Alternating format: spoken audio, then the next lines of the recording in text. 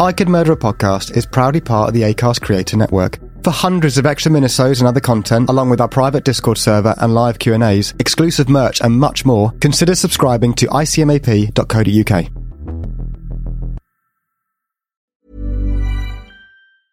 Hey, I'm Ryan Reynolds. Recently, I asked Mint Mobile's legal team if big wireless companies are allowed to raise prices due to inflation. They said yes. And then when I asked if raising prices technically violates those onerous two-year contracts, they said, "What the f*** are you talking about, you insane Hollywood ass?" So to recap, we're cutting the price of Mint Unlimited from $30 a month to just $15 a month. Give it a try at mintmobile.com/switch. $45 up front for 3 months plus taxes and fees. Promo rate for new customers for limited time. Unlimited more than 40 gigabytes per month. Slows full terms at mintmobile.com.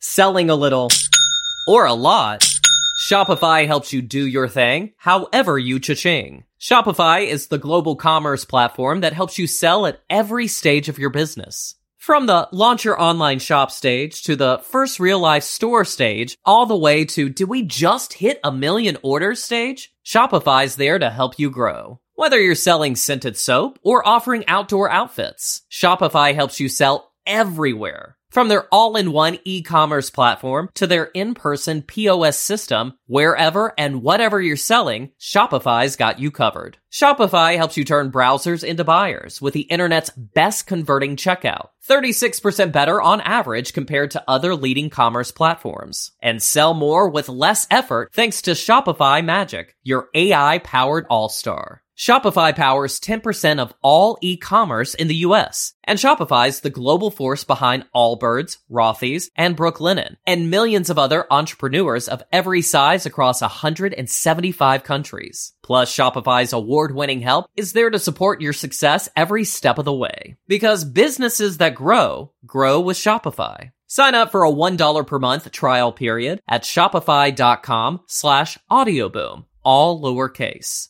Go to shopify.com/audioboom now to grow your business no matter what stage you're in. Shopify.com/audioboom. Warning. The following episode contains subject matter and scenes that some viewers may find upsetting, disturbing, or unnerving. Please note viewer discretion is advised at all times. Sit back and enjoy.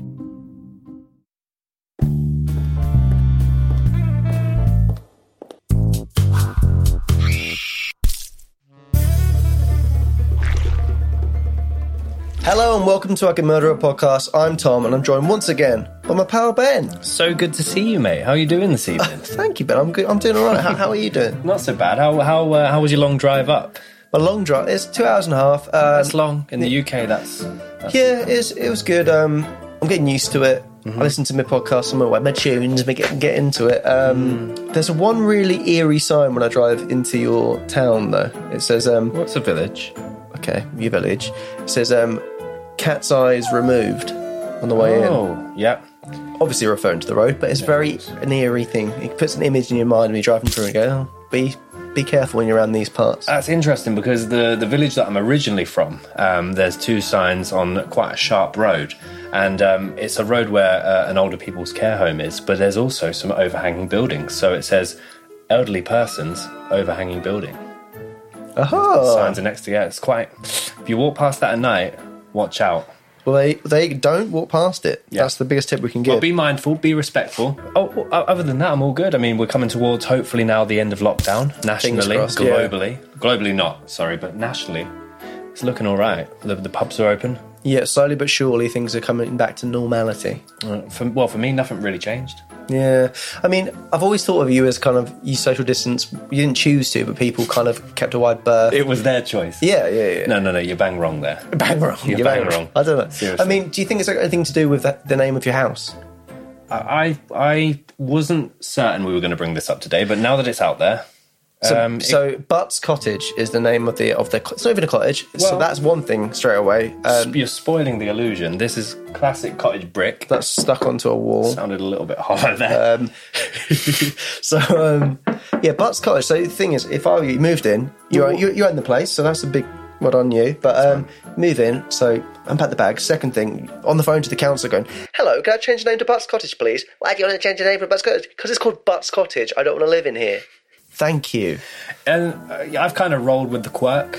Is it a quirk? Well, it's a talking point. The armpit attic. You could change it to that if you want. I've got a nice attic space actually up there, and it is very much armpit shaped. Does it stink less up there than it does down here? Oh, just joking. So anyway, episode 3. Yeah, episode 3. We chose this.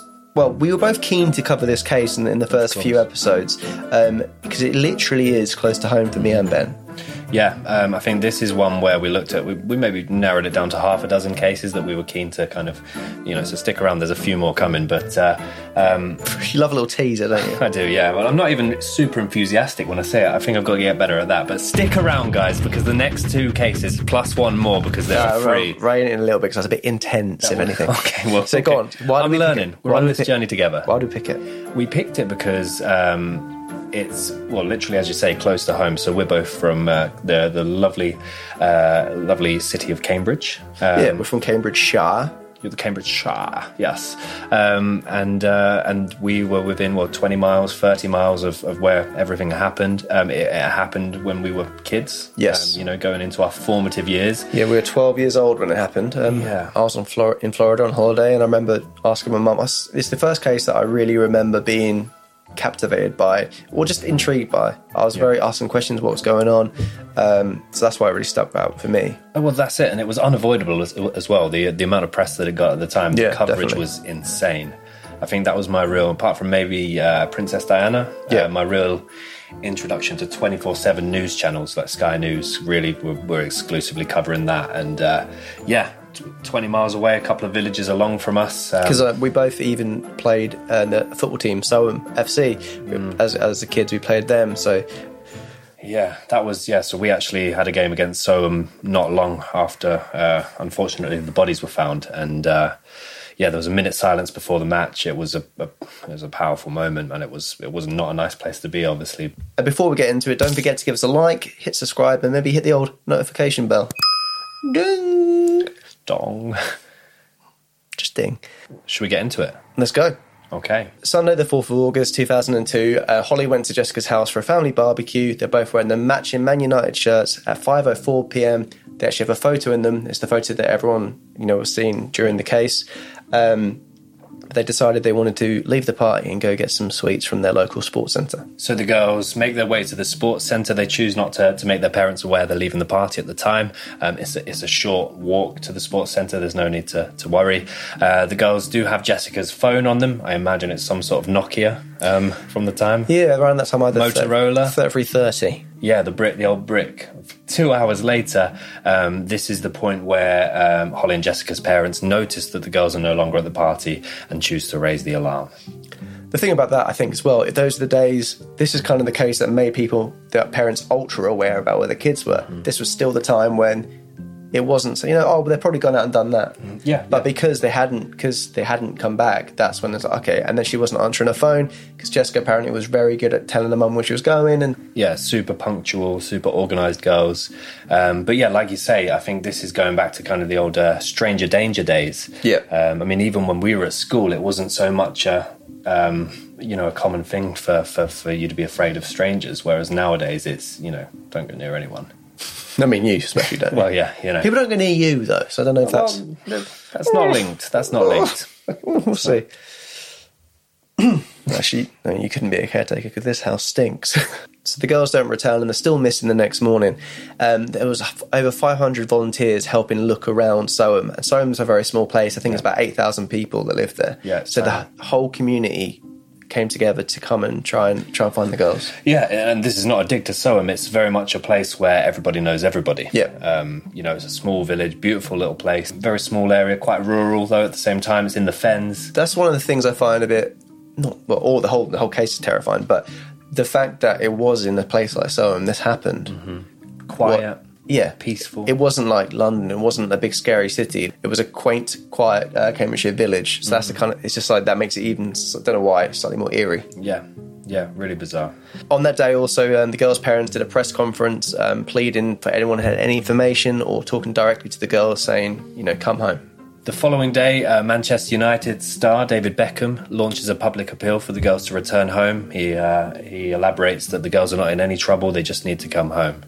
Yeah, he was on the back of their shirts as well. He was their favourite player, so I think the thought behind that was, obviously David Beckham doing an announcement, it's going to get a lot more press. But if the girls were to see it and they were, just running away and playing games, that will drive them home.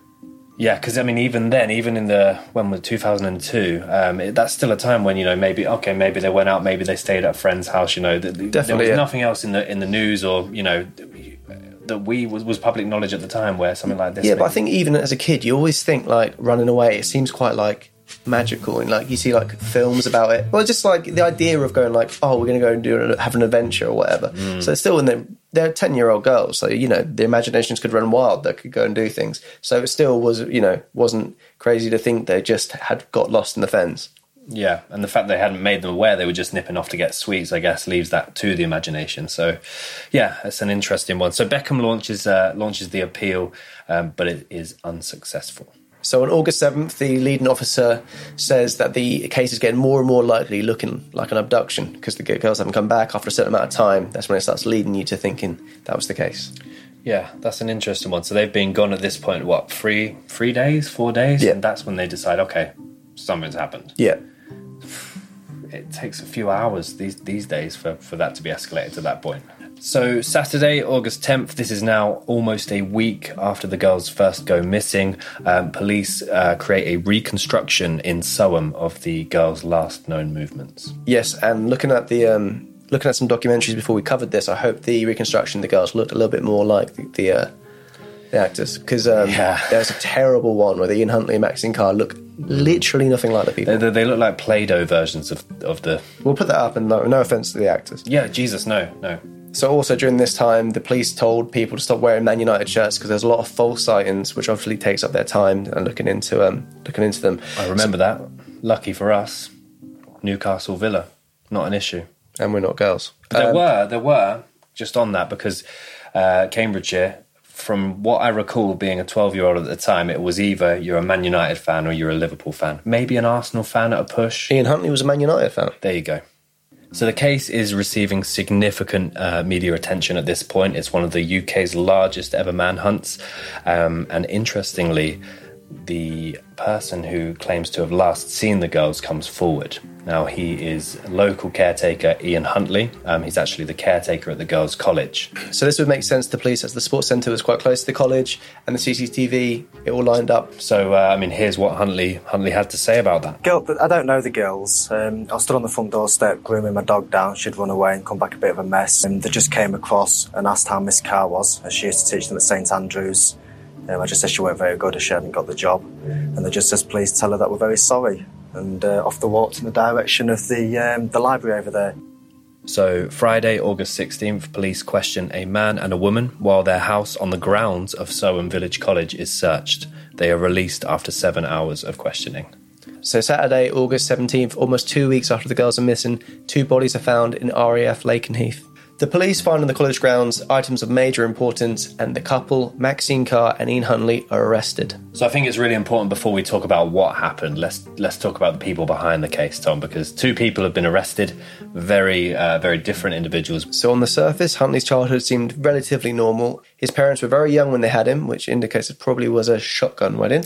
And He had a younger brother, Wayne, who his parents apparently loved a little bit more than loved Ian. The younger brother? Mm-hmm. Not always the case. Often the firstborn is the favourite. I don't know. That's a thing. Okay, well... It was in my house. So he's at school.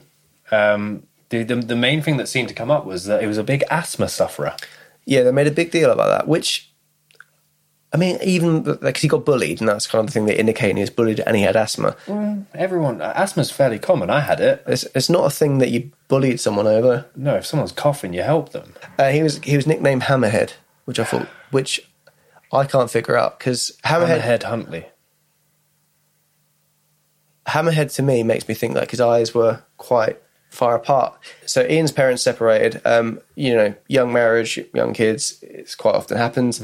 But soon after that, his mum actually went into a lesbian relationship, which then got him bullied in the schoolyard and calling him gay. Because of course, if your mum is gay, you're gay. It runs in the family. It's inherited. Exactly. Bizarre. And one thing which I chuckled when I found out was one of the reasons why his bullying intensified was because he was the founder of Grimsby and Immingham chapter of the Bros fan club. Wow. Which I think It's an amazing detail. Founding member, only member. And if you haven't seen the Bros documentary, I thoroughly recommend. You got to get on it. You got to. Can't play conkers in England. I can live with it. It's continually bullied. I don't think the fan club did Hammerhead Huntley too many favours there. I'll be honest. I'm all for people, having a passion, but what are you looking at my shirt for? Def Leppard, yeah. I haven't started a fan club. No, you don't know. You know 2 songs by Def Leppard, so you can't really start a fan club. It's more than most. So the bullying intensifies throughout his teenage years, and I think he starts to struggle at some point, Tom. He does, yeah. So that he had a suicide attempt when he was in college. He still managed to leave college with 5 A to C GCSEs. That's pretty good going. Though he decided to get straight into employment rather than follow that up to university. One of my good friends at school's got GCSEs that spelt... No, it was A-levels, actually. 4 of them. But they spelt dude. Oh, wow. Yeah. That's terrible. It was bragging about it as well. Obviously, he was bragging about it, but yeah. So he's in Grimsby. He's gone straight into work. He's come out of a working class family. Obviously, he's got his separated parents. Now people start to see Ian in pubs, but this is where it gets a bit iffy, a bit uncomfortable. He's in pubs with a lot of underage girls, buying them drinks. Yeah. So I mean, I think this might be more of a village thing, but there's always those weird guys in the older years that hang out with the younger girls. Yeah, I remember. But not as drastic as an 18-year-old in a pub and getting them drunk. So yeah. I mean, that's out there. That's he's not trying to hide anything. No. He's ploughing these young girls full of drink, and he's doing it in open plain sight. He always gravitated to people who were very vulnerable and very easy to manipulate. Obviously, a young age, it kind of goes hand in hand with that kind of predatory mindset. Maybe that's the first chance he had to be, kind of have some sort of control over something. And, True. Went for young. True, and I guess because he was bullied and he didn't really fit in. Girls his own age weren't impressed by the fan club. No. No. So Huntley's under the impression that he's turning his life around a little bit, getting out of that well of depression that he's in, and he marries 18-year-old Claire Evans. And the marriage lasts but a few days. It does, which it was like a whirlwind romance, but it was a very abusive on Ian's part. And the person that came to save the day was actually the favourite brother, Wayne. He swooped in, and she moved in with him shortly afterwards. So he's lost his wife to his younger brother. Yeah, but Ian being Ian, he refuses to divorce her for 5 years. 5 years? Was it 5 years? Yeah, 5 years, and the brother married her in year 2000. So it's just him being spiteful and, keeping control, like in abusive relationships. He didn't want to, let her go, so to speak. I love that the brother stuck around and waited to marry her. That's a patient brother. Not a great brother. I haven't looked too much into Wayne, so we don't know if he's a completely good guy, but who knows. Claire Evans said apparently he wasn't disappointed about them breaking up. It was more him losing control. A dark chapter for Huntley, this 5-year period. This is where he kind of spirals out of control. Obviously, his wife's left him. He's back to old, lonesome Hammerhead Huntley. And this is where he first commits his first crime, gets his first taste of pushing that level of control to a dangerous level. Yeah, he never was actually convicted for anything over this time. There's a lot of charges put against him. He was even taken to court a couple of times. The lack of evidence meant that it was all dropped. One of the reasons that the cases were dropped was because there was CCTV of him talking to a girl in the nightclub, and the case was he allegedly went on to rape her, but because he was talking to her, he couldn't possibly have raped her, which is mental. That's insane. Yeah, so he basically got away with it. I didn't rape her, I was only talking to her. But it's an age-old thing, isn't it, where people don't believe the woman. It's like, she was drunk, and it was very much the era of she was asking for it kind of thing. Well, that's it, yeah. And, a lot of the charges that were raised against Huntley, the victims would then refuse to substantiate the evidence and come in and make a statement. It was that kind of time, like you say. And I think it's always like not being believed, and there's the fear of them retaliating, and with Huntley being very violent and very physical, it'd be a very intimidating thing for someone to do. So Maxine Carr also grew up in Grimsby. She wasn't as academic as Ian Huntley. She had a very troubled time at school. She didn't leave with any qualifications, but she always had the desire to be a teacher. So although she wasn't as academic as Huntley, she did go through similar issues in her teenage years. So she went through bouts of depression. She did self-harm a little bit. She also became anorexic, but as a result of her depression also binge ate quite considerably. Yep. But as a result of this, she actually went from 10 stone plummeting all the way down to 6 stone. Yeah, which is an awful lot. Significant, isn't it? Definitely worrying. Big amount. So with that, obviously suffering with mental health issues, she's quite vulnerable.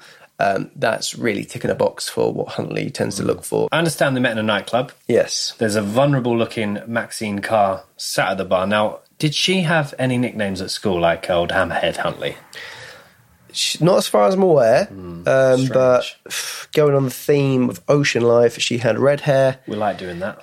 Alliteration, Krabby Carr.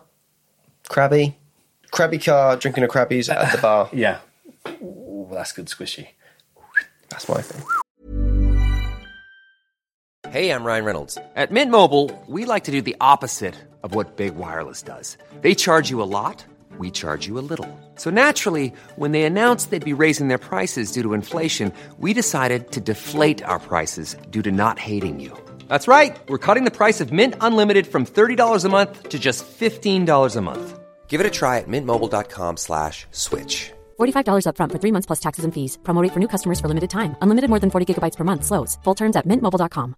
How would you like to look 5 years younger? In a clinical study, people that had volume added with Juvederm Voluma XC in the cheeks perceived themselves as looking 5 years younger at 6 months after treatment. Look younger, feel like you. Add volume for lift and contour in the cheeks with Juvederm Voluma XC. Reverse signs of aging by adding volume to smooth laugh lines with Juvederm Volure XC. For important safety information and to find a licensed specialist, visit Juvederm.com. That's JUVEDERM.com. Not for people with severe allergic reactions, allergies to lidocaine, or the proteins used in Juvederm. Common side effects include injection site redness, swelling, pain, tenderness, firmness, lumps, bumps, bruising, discoloration, or itching. There's a risk of unintentional injection into a blood vessel, which can cause vision abnormalities, blindness, stroke, temporary scabs, or scarring. Talk to a licensed specialist to find out if it's right for you. It's Hammerhead Huntley circling the dance floor. He spots her at the bar, old Krabby Carr. And I guess it went something along these lines. He swam on over, and something like this kind of happened. So, you're all right, love. Yeah, I'm alright. What are you doing in a place like this? It's a nightclub, I'm dancing. Well, you're at the bar, love. I know, I'm at the bar. How old are you? I'm 18, I'm at the bar. Sorry. Do you like Bros? Do I like Bros? I'm chairman at the fan club. I bloody love Bros. Oh, do you want a drink, love? Champion.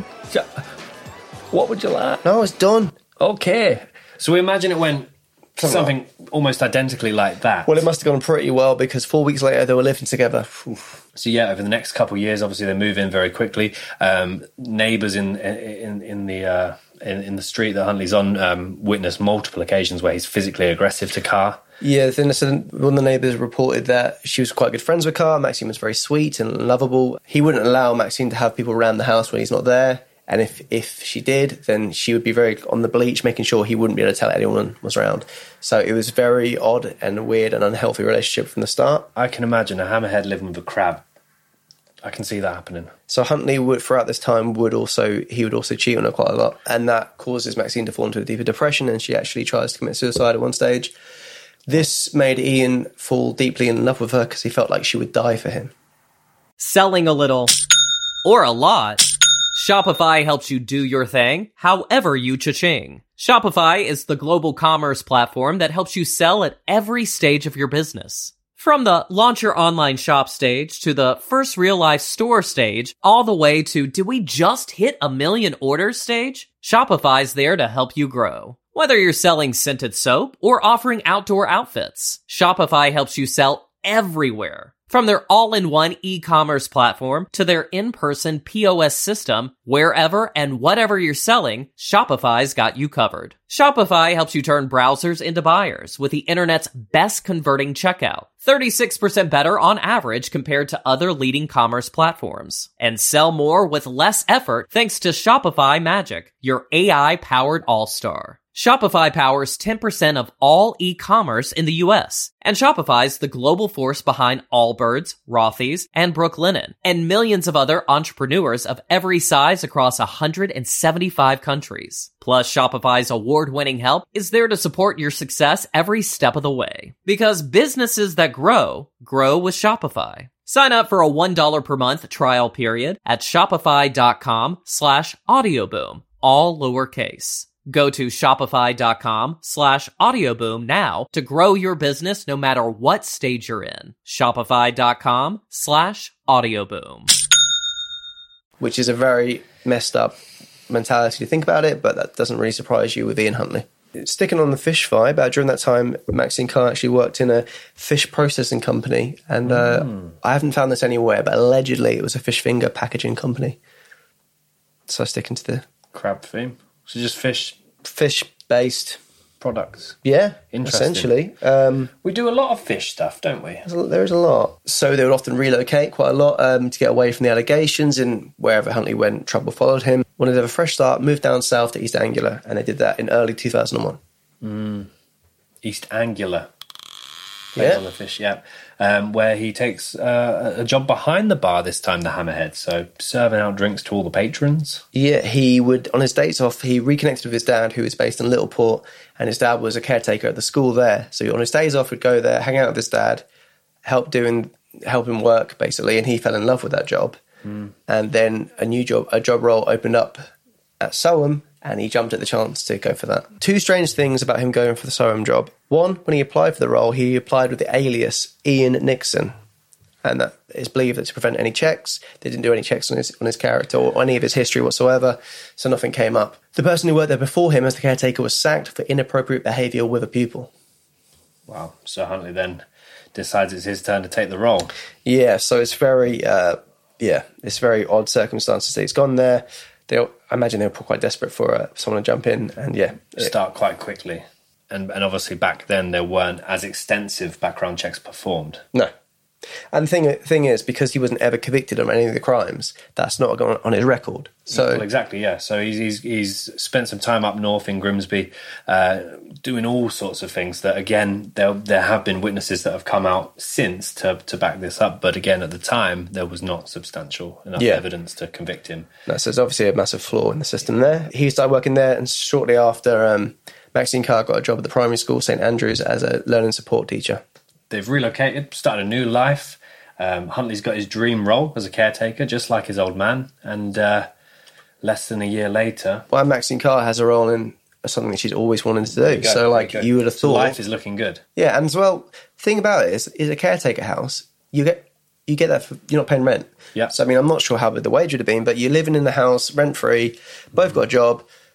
You could think this is the fresh start that they needed. Well, that's it. Yeah, they've left the life behind them in Grimsby, and less than a year later, obviously, so things look very different. So let's get into it. So obviously, you've heard the timeline of the investigation and where it all went, and the horrible ending. Obviously, we heard from Ian what apparently happened, but things started to emerge, and a new timeline's been created of exactly what had happened. Yeah. And this makes the Huntley interviews that he was so willingly giving even more uncomfortable viewing. Based on what actually transpired. I think he wanted to spin his own narrative. He enjoyed feeling like he was controlling the whole situation. This one isn't as detailed in regards to the times of all the things, because we'll never know for sure, but it's a clear order of what happened. Well, only one person will know for sure, and he's not very forthcoming. So the 4th of August 2002, we know Holly and Jessica left the party, didn't tell the parents, left. Jessica had the mobile phone. CCTV lines it up. They did go get the sweets, they're on the way back, and they stop off at 5 College Close. It was very close to the college, so that name is a good name. But nonetheless. They stopped there, and obviously we heard Ian's version of it. No one knows what happened apart from Ian Huntley. This is kind of a theory that everyone has. It was essentially, he said Maxine Carr was in the house, and the girls could go see her. Because they were asking about her. Yep. Yeah. Well, that's, again, we don't know if they were. So the girls had gone in the house thinking they're going to see Maxine Carr, and they never left. The phone was turned off quickly after they entered the building. We know they died from asphyxiation, but we don't really know more than that. All we know is they didn't come back out of the building. So Huntley then drove the bodies of Holly and Jessica 17 miles to RAF Lakenheath, which coincidentally is where his grandmother lives. Yep. So he kind of tied that in with the alibi, or with the idea that he could just say he was visiting his grandma. Yeah, it wouldn't lead to any suspicion. It's a journey that he would regularly do. He also knew the grounds of RAF Lakenheath quite well, because he was very into plane spot and he'd been there multiple times before watching planes. So he knew the areas and where people don't go. So he was very calculated in where he could take them. He knew he couldn't leave them in Soham because they'd be found with all the people searching. 17 miles, though. It's not... It feels far enough, because you would start getting... And you do want to do an area... It's far enough, I guess. Not trying to give you tips, but you would want to do an area enough. Yeah, you wouldn't want to get lost. No. Couple of bodies in the car, no.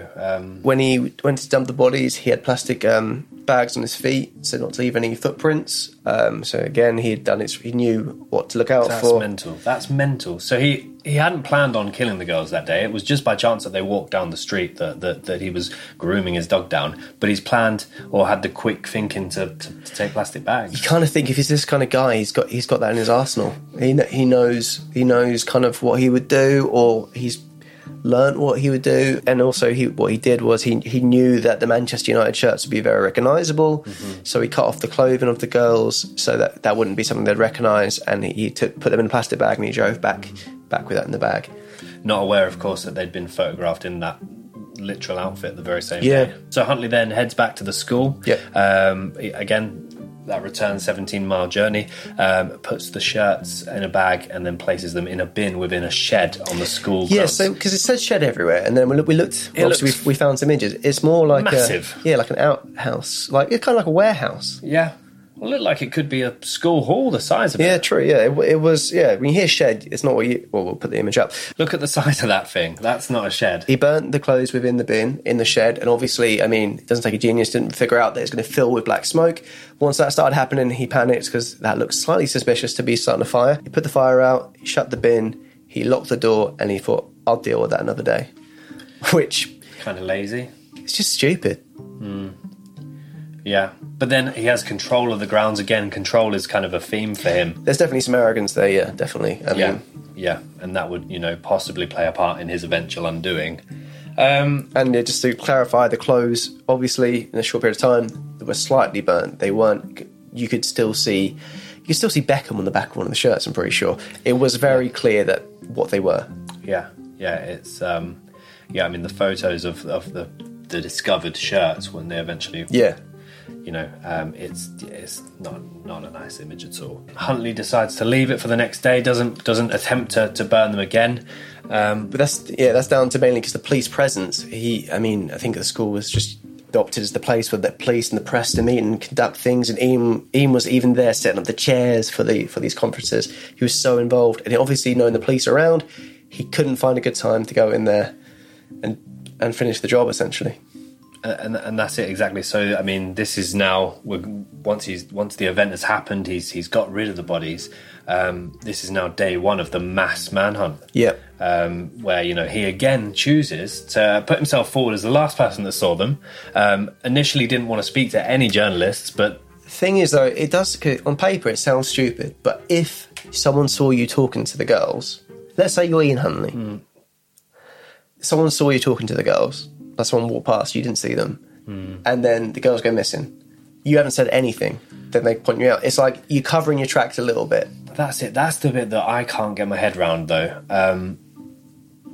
Yes, there's the idea that if someone saw me talking to them, but how the hell did no one see them go into the house? Willingly? It's a little village, isn't it? It's like... It's one of those, isn't it? It's like, if you're not looking for it, you don't... For that to happen at daytime as well, like, But then it's in summer month, 6 o'clock. hidden in plain sight, isn't it? I guess it's like, because people just assume it's a normal thing. It's not. If they didn't struggle the way in, and if they went in willingly to see Maxine Carr, in theory. So, well, and that's it. And they say the best way to tell a lie is to keep it as close to the truth as possible. And for large parts, although we'll uncover this slightly, for large parts he did. He kept it as close to the truth as possible. A few tweaks here and there, but no, hidden in plain sight. He was very much in. I think he took a bit of a thrill from being so involved. Definitely, yeah, 100%. And again, it was like it's admiring his work, which is horrible, but it's admiring his work. For anyone wondering where the phone went, it was disposed, and the police never found the phone. So it was gone. So Huntley cleaned his car the next day. He's being very methodical about how to clear his tracks, quite literally actually, because he then goes on to get his tyres replaced. And he goes as far as to pay £10 to the mechanic to put it under a different registration number, which again, if I'm assuming he's gone to a local garage, I don't know. Yeah, girls have gone missing. I'm just going to need some new tyres, but here's £10. I mean, the tyres thing, you think you could play that off as anything, but yeah, it's the... I'd like it under a different registration number, please. Yeah, that's how you're not going to cause suspicion there. I have no idea. He then called Maxine up, who was in Grimsby, visiting her mum, begged her to come home, explained he spoke to the girls last, said, I'm going to be the prime suspect, because all my past allegations, I'm going to be the prime suspect. Didn't reveal to her what happened, but said, I need you to come here and had to be my alibi. And her being so madly in love with him, obviously she jumped at the chance. She believed him. She came back. Sideways Grimsby to crab walk down there. Carr, fresh down from Grimsby, she's immediately kind of questioned by the head of inquiries to the Soham situation, Chris Stevenson.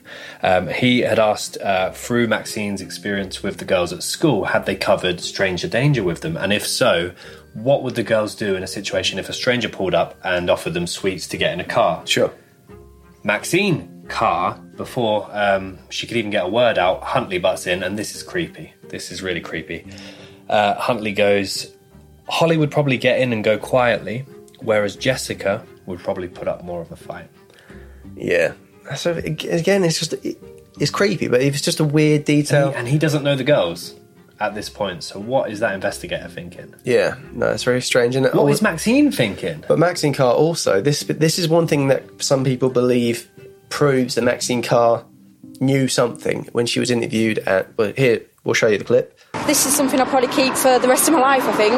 It's what Holly gave me on the last day of term. She was very upset, and that's the kind of girl she was. She was just lovely, really lovely. But if you listen carefully, she used the past tense. That's the kind of girl she was. Which implies, if the girls are no longer here, that could mean she just thought that they were abducted. She may have just been using it, but it can also mean a deeper thing there. And at that stage as well, the girls were only missing for a few days, and she's on about keeping that poem forever. I don't think that's as crazy. It's the was, isn't it? Yeah. Well, that's obviously the clear thing, but also it's just kind of weird. It's as if she knew, I'm going to keep this forever. So Huntley obviously was heavily involved in setting up the town meetings and involved in the manhunt as well. But it's also alleged that he went as far as to ask police how long DNA lasts. Yeah, he was doing his research there. Those weren't the days of the internet. Very early internet, you couldn't just Google that kind of stuff. He found out some information from the police, and then because of that information, he drove back to where he dumped the bodies, and he set the bodies on fire. So this police officer or someone within law enforcement that he has asked openly about, how long does DNA last? Yeah, but the police were absolutely hounded during this case. How long it was taking, there seemed to be no suspects, but this whole time they had an idea that it was Huntley. Things like his house, they knew that obviously the girls went to the house stunk of bleach. It stunk, they knew he was doing so many interviews, like you said. Yeah, and they were bizarre interviews they as were well. Strange, but people from Grimsby who recognised him.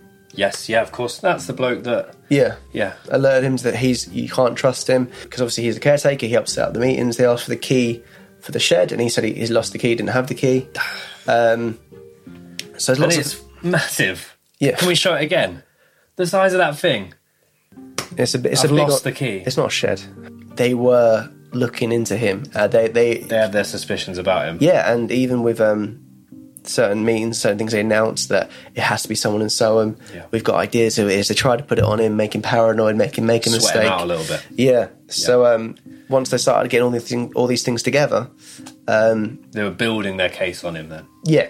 So I mean, there's a lot of mistakes the police made in this case and previous to it, but we'll get into that a little bit later. But with all this evidence mounting and, you know, the kind of calls from Grimsby and all the other bits and pieces, they took Maxine and Ian in for questioning. Which, it depends who you speak to about this, but Maxine Carr, she came back and she defended a man because she thought that he was innocent. Imagine that conversation. Yeah, they both were brought in, both interviewed separately, and they were both released. So nothing was said in those interviews.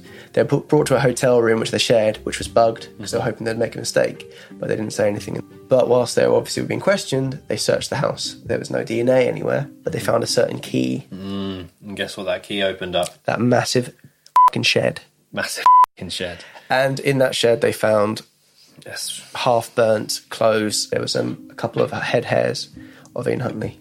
Yes, yeah, and they also then, from analysing the shirts, found strands of shirt material in Huntley's house as well. Yes, so it by this stage, you know, it's all emerging. So obviously the bodies were discovered on the RAF Lakenheath, and they discovered the hair of one of the girls nearby to the scene. So it was conclusive that they were Holly and Jessica's bodies. Yeah, and just like the Manchester United shirts in the shed, unfortunately he had also tried to burn the bodies as well, but unsuccessful, only partially managed that. He'd actually returned to the site at a later point to try and burn them based on the DNA conversation he'd had, but he wasn't successful in completely getting rid of the evidence.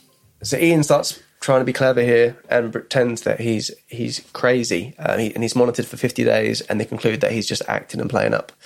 Obviously he's frightened of what's to come. Looking for a way out. Yeah. He's probably very, very aware of how much media coverage the whole thing had and how much the nation were concerned. He was most of it. So obviously they're off to court now to see what happens.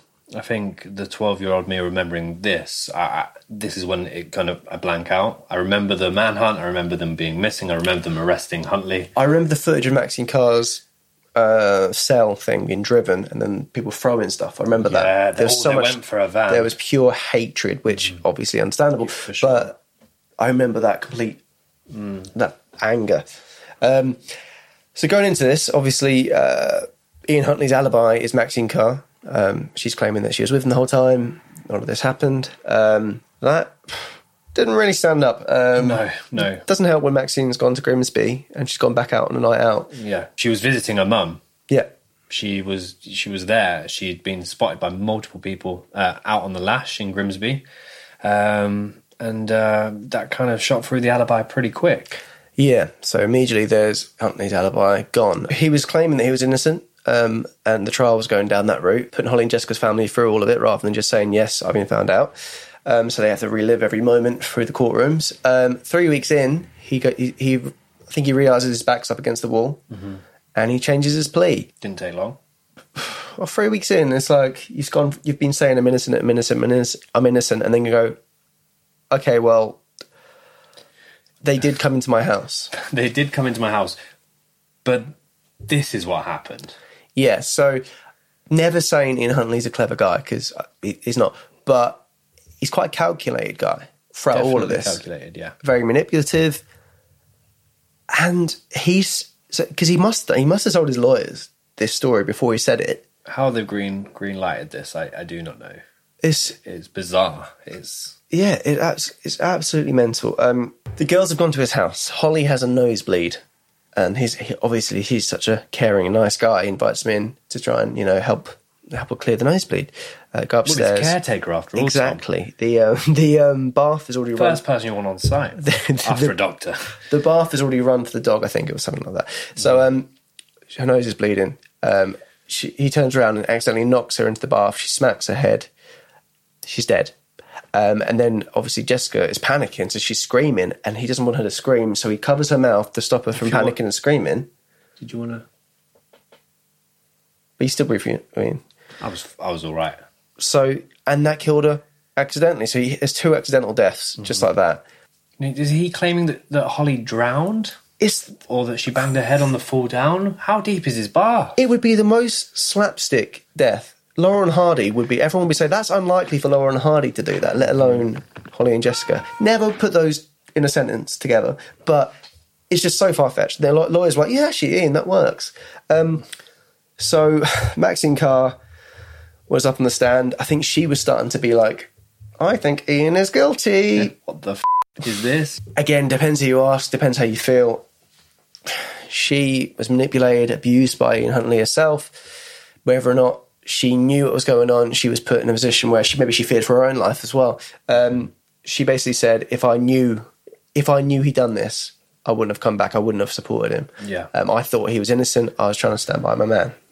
Selling a little or a lot, Shopify helps you do your thing, however you cha-ching. Shopify is the global commerce platform that helps you sell at every stage of your business. From the launch your online shop stage to the first real life store stage, all the way to did we just hit 1 million orders stage? Shopify's there to help you grow. Whether you're selling scented soap or offering outdoor outfits, Shopify helps you sell everywhere. From their all-in-one e-commerce platform to their in-person POS system, wherever and whatever you're selling, Shopify's got you covered. Shopify helps you turn browsers into buyers with the internet's best converting checkout. 36% better on average compared to other leading commerce platforms. And sell more with less effort thanks to Shopify Magic, your AI-powered all-star. Shopify powers 10% of all e-commerce in the US, and Shopify's the global force behind Allbirds, Rothy's, and Brooklinen, and millions of other entrepreneurs of every size across 175 countries. Plus, Shopify's award-winning help is there to support your success every step of the way. Because businesses that grow with Shopify. Sign up for a $1 per month trial period at shopify.com/audioboom, all lowercase.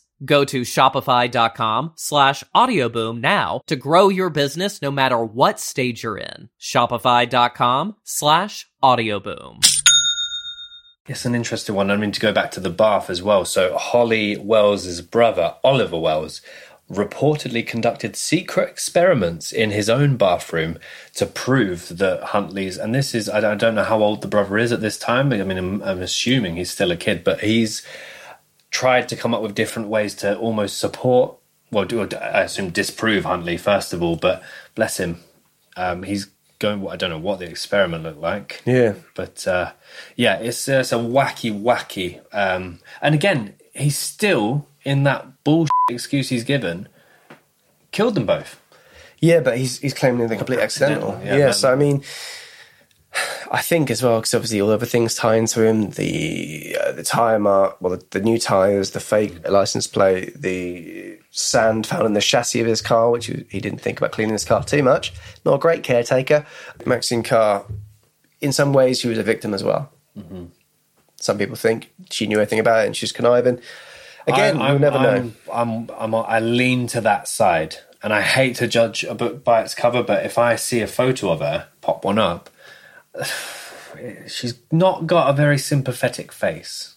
What does that mean? It means that I look at her and I don't have any sympathy for her. She looks... Yeah, you know when you see like Myra Hindley, that's because it's people that you associate with the crime. No, Myra Hindley genuinely has a scary kind of fierce... Because you know she killed children. No, but just to look at as well. If you saw her, if she was your dinner lady and you grew up and she was really friendly to you, she gave you extra rice pudding, you're not going to go, oh, she's really scary, because you associate that with that. It's like going, Dracula's really scary. I want to see him on a dark night. Oh, I don't know. I just think Maxine Carr in particular just has one of those faces, and I'm sorry that you disagree. I just think you're judging someone by their looks. No, I said I hate to judge a book by the cover. But you are. But I'm going to. Yeah.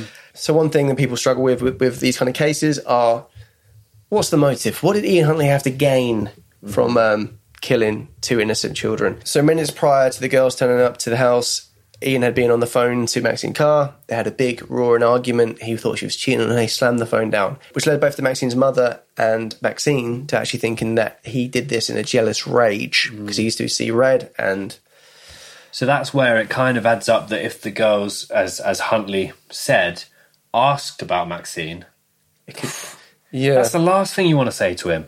So prior to the trial, a criminal psychologist said he was a latent predatory paedophile and he just merely saw an opportunity. He saw 2 kids coming to his door, no one was around, and he thought, I'm going to act on this.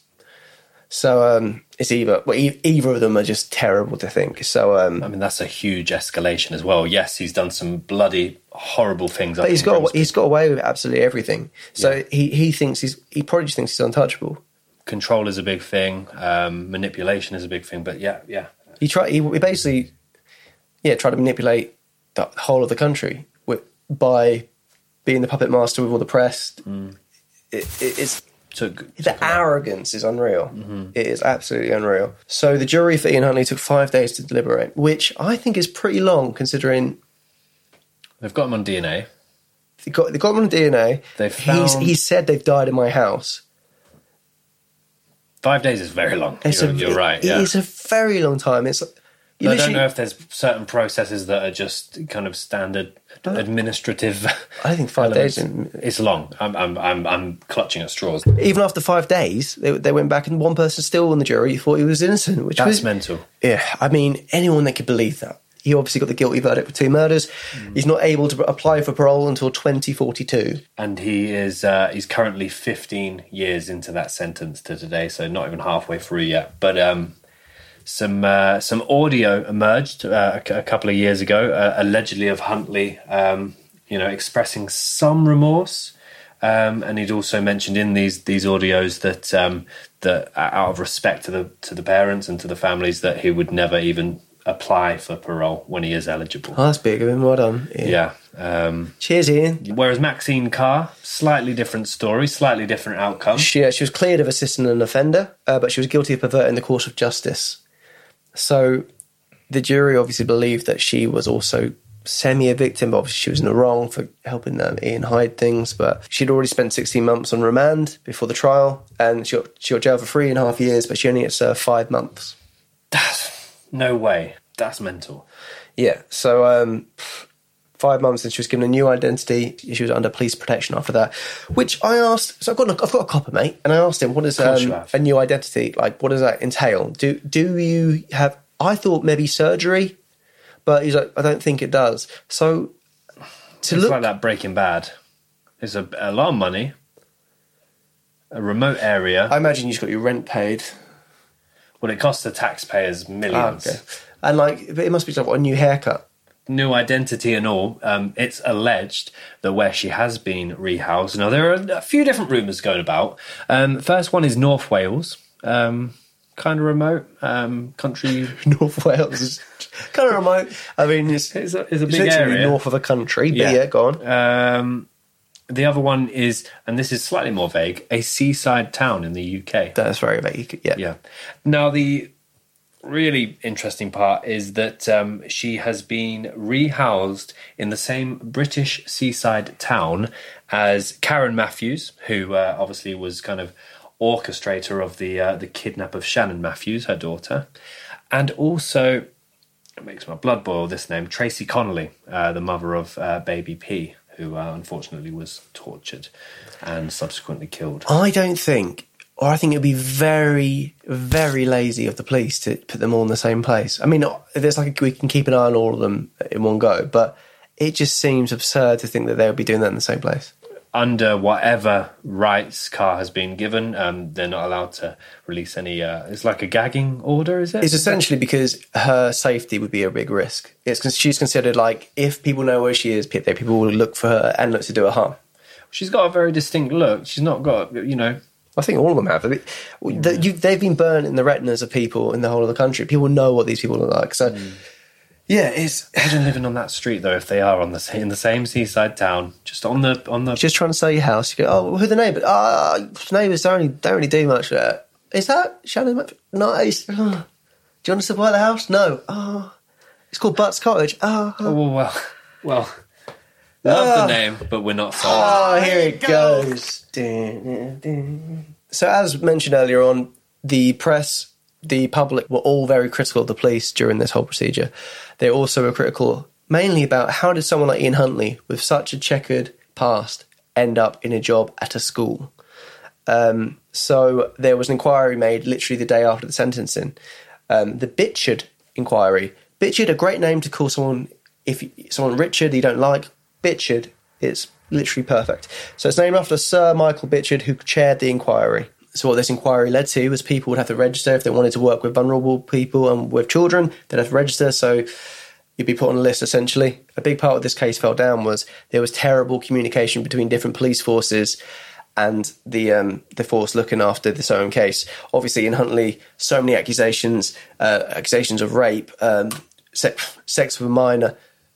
If you were having those things clearly stated, it's like, okay, well, maybe they should look into him. If they shared it all in one database and it was accessible for everyone, this could have been looked at a lot quicker. So databases were a lot more streamlined between the police forces. Yeah, because, I mean, although they got criticised, they got ridiculed for how long it took. I think in the first week, the girls were missing. They initially received 2,500 phone calls, some of them about Huntley, obviously, when they see him on the news. They made 400 door-to-door interviews, and they stopped 700 cars in the first week of trying to find the girls. They're all numbers, but it didn't get them really any results. It's taken them... This is what annoys me, sorry. It's taken them 2 weeks to have another look at that big old shed. Well, you don't know when they asked for the key. So he said he hasn't got the key and they've left it for another week. Again, you don't know when they asked for the key. I'm going easy on them, Tommy. I'm just saying that there's obviously... They wouldn't just go, oh, that's fine, then we'll leave it. But 2 weeks, that's the thing, 2 weeks. In the middle of a manhunt, giant shed. I know the shed, but I'm saying 2 weeks... Put that to things like Madeleine McCann, which still, this long after, they're still looking into it. 2 weeks, I just feel like that is not a crazy amount of time to be looking into it. The shed for me is and I'm going back to the shed again, they already have their suspicions about him. His girlfriend is talking to them, talking about the girls in past tense. I think it's very easy when you have all this in front of you, and you've listened to many a podcast, but I think if police force who are looking at a little village... And he was very convincing, you know what I mean? But at the same time, you're doing a massive manhunt. You've got all the members of your village helping out, including the bloody caretaker. Ian, can we have a look in your shed? No, I can't find the key. Okay, no, we'll leave that for another week. We'll come back. Again, you keep saying a week. You don't know when they asked for it because they went in there as soon as he was locked away. They went in there. It's ridiculous. That's a massive building that they're just ignoring. I don't think they're ignoring it. It just depends when they found out the thing. So who knows? Maybe people can let us know in the comments below. Because we're never going to agree on it. Clear this up for us, please. Along with the inquiry, head teachers and governors were learning how to interview and ensure that people they're hiring were right for the role, and they could do enough checks on them to make sure there was no danger to the students. Social services were told that anything about underage sex should be taken straight to the police. The main thing to come out of the report is CRB checks, which stemmed from all of this chaos. So a lot of things have changed after that, and it completely changed how the police ran and operated. So if there's any shining light to come out of that, it's purely the fact that this might stop any cases like this going on in the future. A couple of years after the incident, they demolished number 5 College Close, understandably so. Yeah. I always wonder, though, Ben, with this, a murder house, does it go down in value? What are you asking? For example, if someone was murdered in this house before you moved in... Implausible, but okay. Why be implausible? That stairway is mental. But anyway, there's always a bit of a vibe as well, isn't there? But if someone was murdered in here beforehand, would the house be cheaper? And would you have to be alerted to it? Depends on the murder. Yeah, it depends on the attention it received. If it was based on the notoriety of Huntley and the case and what happened, I would imagine there's some sick freaks out there which... Yeah, or turning it into some sort of... shrine. Yeah, tourist attraction. I mean, I don't know. That's a loaded question. It's not loaded. It's fairly loaded. It's just a good question. Let me know down below. Because there's a house in Royston where a murder went on, and it's a gorgeous house. And I always wonder, I'm like, so the aftermath, Huntley is locked up, and no surprise, things don't go very well for the bastard in prison. Yeah, somebody becomes public enemy well, he's already public enemy number one, but someone has some crosshairs painted on him. Do you want to run through some of the things that happened to Huntley in prison, please? Happily. So on September 14th, 2005, Huntley was attacked by another inmate in Belmarsh prison, scolded him with boiling water. Which was nice of him. However, this did prevent Huntley from attending his sentencing hearing. So that was one of them. So it's a good way to make a name for yourself, isn't it? If you were the one that got Huntley, especially if you're already serving a life sentence, or whatever. It's like, well, yeah, it's like the guy that got Jeffrey Dahmer. Yeah, took another one with him as well that had also done some disgusting things, but he's globally celebrated. Over the next few years, Huntley did have a couple of attempts at taking his own life, including overdosing on antidepressant pills. He'd been found unconscious on his floor a couple of times as well, where again it was suspected overdoses. So again, I don't know how he's stockpiling these. I think he was doing it in tea bags, taking the pills and he was putting it in tea bags. So in 2008, he was relocated to Franklin Prison, and this is where probably the most famous attack on Huntley took place by Damien Folkes, and he probably had the most impact of all the attempts on him, and he ended up slashing Huntley's throat. Now, Folkes was a convicted armed robber. He was 35, who was serving a life sentence at that point. Another kind of interesting fact about Huntley is that he has a daughter, and this came out as a bit of a surprise to the daughter herself. So back in the days when Huntley was kind of taking many younger girls, 18-year-old Huntley was taking younger girls to the pubs. He met Katie Bryan, who was a good deal younger. I believe actually Huntley at the time was 22. She was 15, which is that's odd straight away. Anyway, ends up going for a few drinks with her. He worked with her mum. Ends up bringing her back to his house. A few weeks later, he ends up almost barricading her in this house and keeping her kind of in the house with him. He gets her pregnant, and then due to continuous physical assaults on her, when he finds out that she's pregnant, she decides that both her and her unborn child want nothing to do with Huntley. It's only then, a good amount of time later, when Katie Bryan, Huntley's ex, sees him on TV, that she thinks, oh my God, that's the guy, that's the father of my child, who's adopted by another gentleman that she's with. It's only when Huntley's daughter is at school and she's doing a citizenship course where they ask her to look at certain crimes on the computer. She finds an article which has a photo of Huntley with her mum, and you can only imagine her reaction then. So she's then... It's interesting. If you're a fan of the show Loose Women, she's on that. If you're not a fan of the show Loose Women, she's on that still. But it's kind of an interesting insight into... I mean, she despises Huntley, which was a relief. But it's still a very interesting case. She tried to write him in prison, trying to get some sort of understanding as to why he did what he did and what happened. But even to his own daughter, he kind of took the moral high ground and said, me telling you wouldn't fix anything, wouldn't bring them back, wouldn't make you feel good, wouldn't make me feel good. Well, he described it as the worst day of his life. He made it about him, which is just a sign of how much of a messed up bastard he is. So that is the case of Holly and Jessica and Ian Huntley. Crazy case. Yeah, it was never going to be an easy one. No, there's a lot of detail in that, a very heavy case. Thanks for watching and thanks for sticking with us. We'll be back next week with a new case. Don't forget to give us a like and subscribe. Leave us a comment. Let us know. Let us know what you thought. We also have exclusive content over on our Patreon, so please feel free to pay that a little visit. You can check us out on Instagram, Twitter, the usual stuff. And let us know if there's any cases you're thinking, oh, that'd be good if they covered that. Mm-hmm. Any questions? Let us know. It's only just us two behind the screen. Two-man jobby. Yeah. Thanks for watching, and we'll see you next time. Have a good one, and look after each other. Please do. We can't stress that enough. They were there. I wasn't gonna. Don't touch Should it. I? No.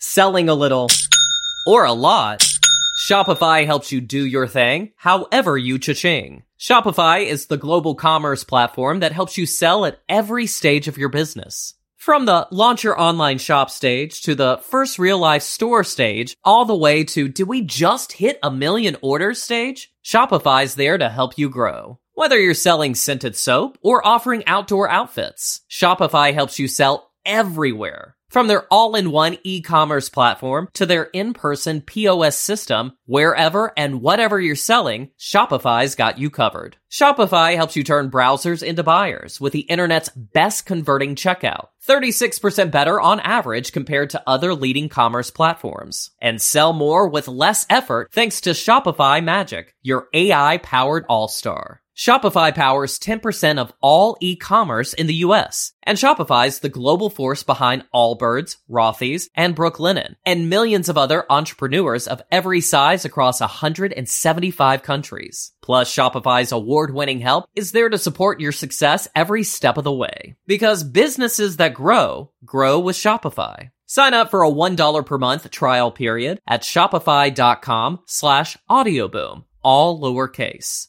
Go to shopify.com/audioboom now to grow your business no matter what stage you're in. Shopify.com/audioboom. Toyotathon is on, so stop in and get a great deal on an off-road ready RAV4 or spacious Highlander, both with available all-wheel drive. Find out more at buyatoyota.com. Hurry, Toyotathon ends January 2nd. Toyota, let's go places. I Could Murder a Podcast is proudly part of the Acast Creator Network. For hundreds of extra minisodes and other content, along with our private Discord server and live Q&As, exclusive merch and much more, consider subscribing to icmap.co.uk.